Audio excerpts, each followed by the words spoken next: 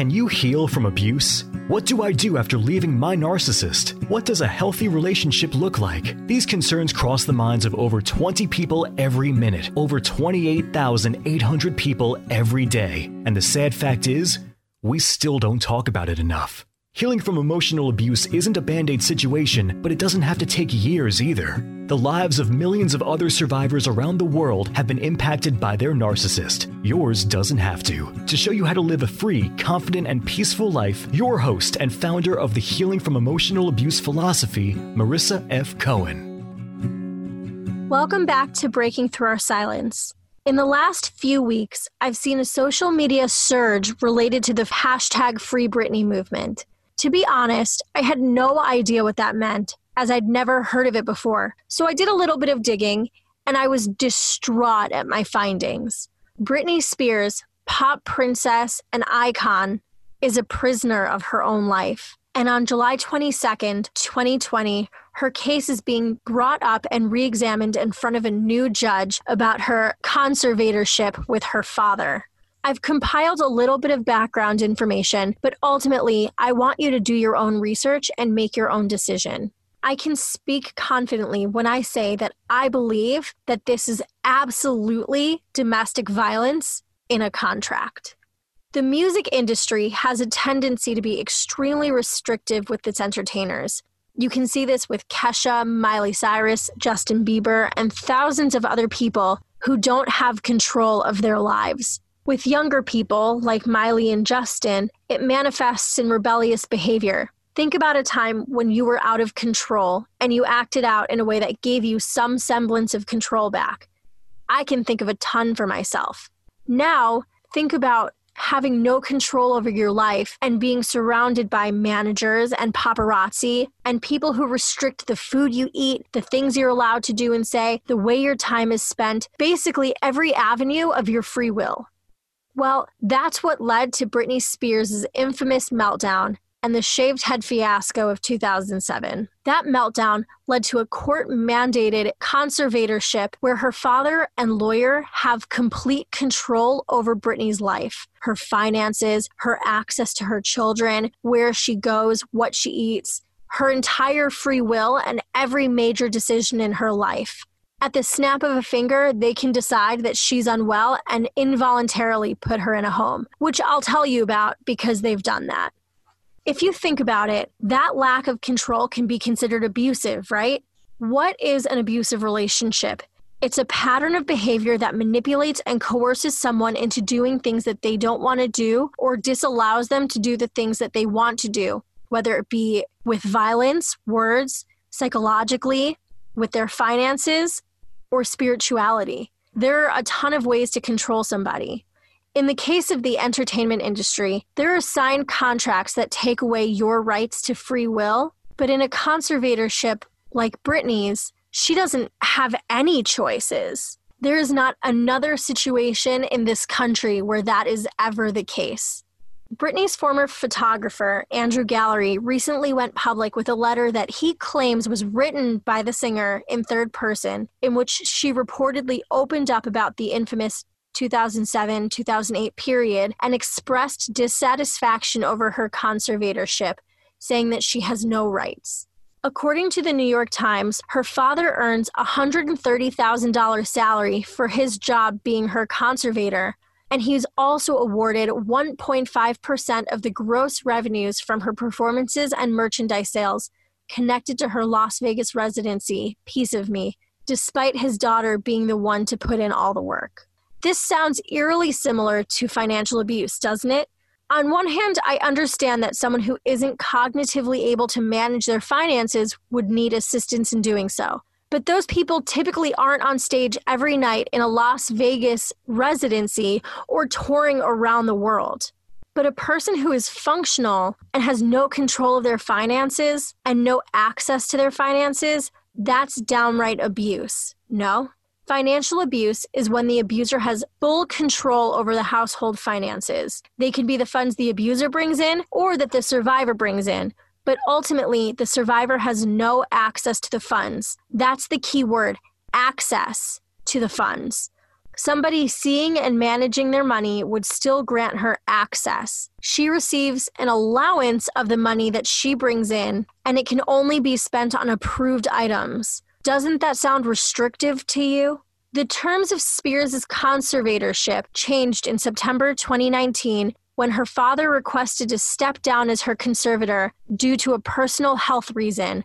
People, however, reported all of this was following an alarming alleged physical altercation with Britney's oldest son. It was rumored that he was going to be forced to step down because of this physical altercation. Britney herself has rarely spoken of the conservatorship publicly, aside from her 2008 documentary, Britney for the Record, in which she didn't specifically mention the conservatorship, but seemed to be frustrated with her new situation.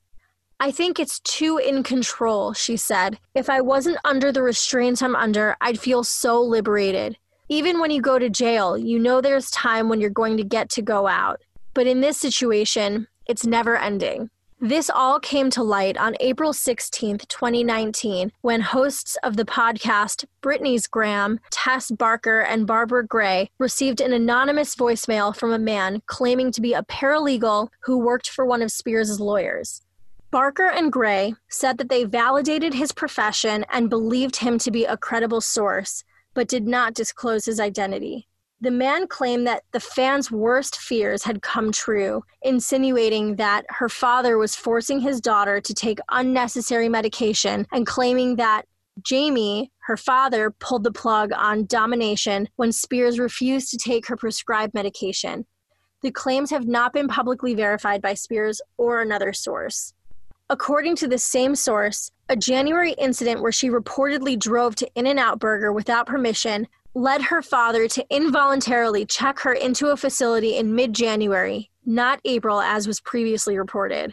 Neither Britney nor her people have commented on the allegations, and it's not publicly confirmed whether Britney is even prescribed medication, although her now former manager, Larry Rudolph, told TMZ that domination was canceled in part because her, quote, meds stopped working.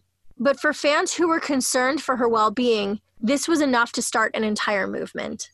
Mentally challenged people are an extremely vulnerable population to being abused and assaulted. The stigma painted against mental health and people that suffer from challenges within mental health are more likely to be doubted and their concerns ignored or undervalued because of the, quote, state of their mental health. So to paint Britney as mentally unstable as a means to controlling her makes a lot of sense, doesn't it? Think about it. If they can convince people that her meltdown was due to mental illness and not acting out as a lack of control of her life, they can have more control over her. It's honestly classic abuser thinking, don't you think? I urge you to think about this. Under what criteria would someone be refused complete control of their lives? Prison? No. They still have the autonomy to make decisions. They decide what they can and can't eat. They decide how they spend their money. They have the autonomy to make time-related decisions, and they are in control of their bodies. The military? Nope. They have access to psychiatric and psychological resources. They have control over their money. They can ask to transfer and see their families and negotiate their contracts. They can also leave. People in assisted living situations have rights. They have freedoms. They have choices. She doesn't have any of those things, and she's forced to perform, be used as a cash cow that we now know her father was benefiting from financially. She has no rights. She has no choices. She has no freedom. She isn't able to see her kids without her father present, and as I've mentioned, he has had physical altercations with them in the past. One more thing I want to discuss, because this has been a point of refutal for a lot of people. She has publicly stated on social media platforms and in interviews that she has a very close relationship with her family and is very happy. There are several reasons that somebody in an abusive relationship would say that. First and foremost, her social media is hawked by the people who control her. She's only allowed to say the things that they tell her to say.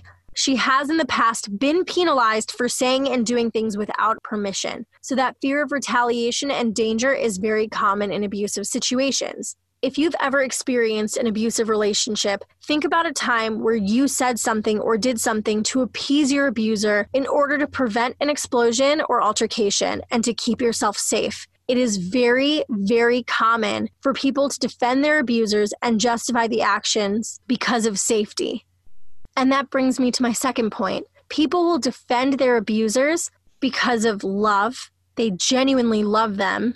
Fear, they're afraid of them, or trauma bonding, which is a mix of both.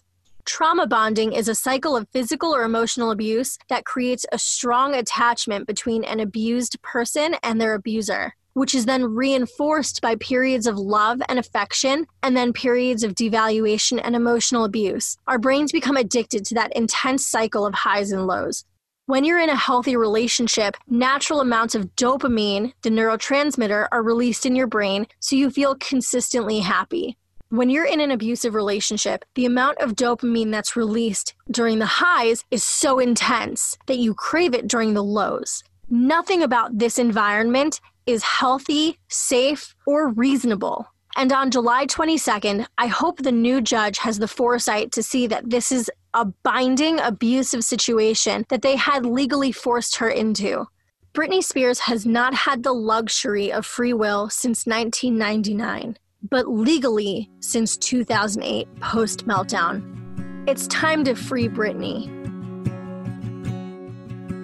If you enjoyed this podcast, you have to check out www.marissafaycohen.com/private-coaching. That's www.marissafaycohen.com/private-coaching. Marissa would love to develop a made-for-you healing plan to heal from emotional abuse. She does all the work and you just show up. Stop feeling stuck, alone, and hurt and live a free, confident, and peaceful life. Don't forget to subscribe to the Healing from Emotional Abuse podcast and follow us on Facebook at www.facebook.com/Marissa F. Cohen and Instagram at marissa.fay.cohen. We'd love to see you there.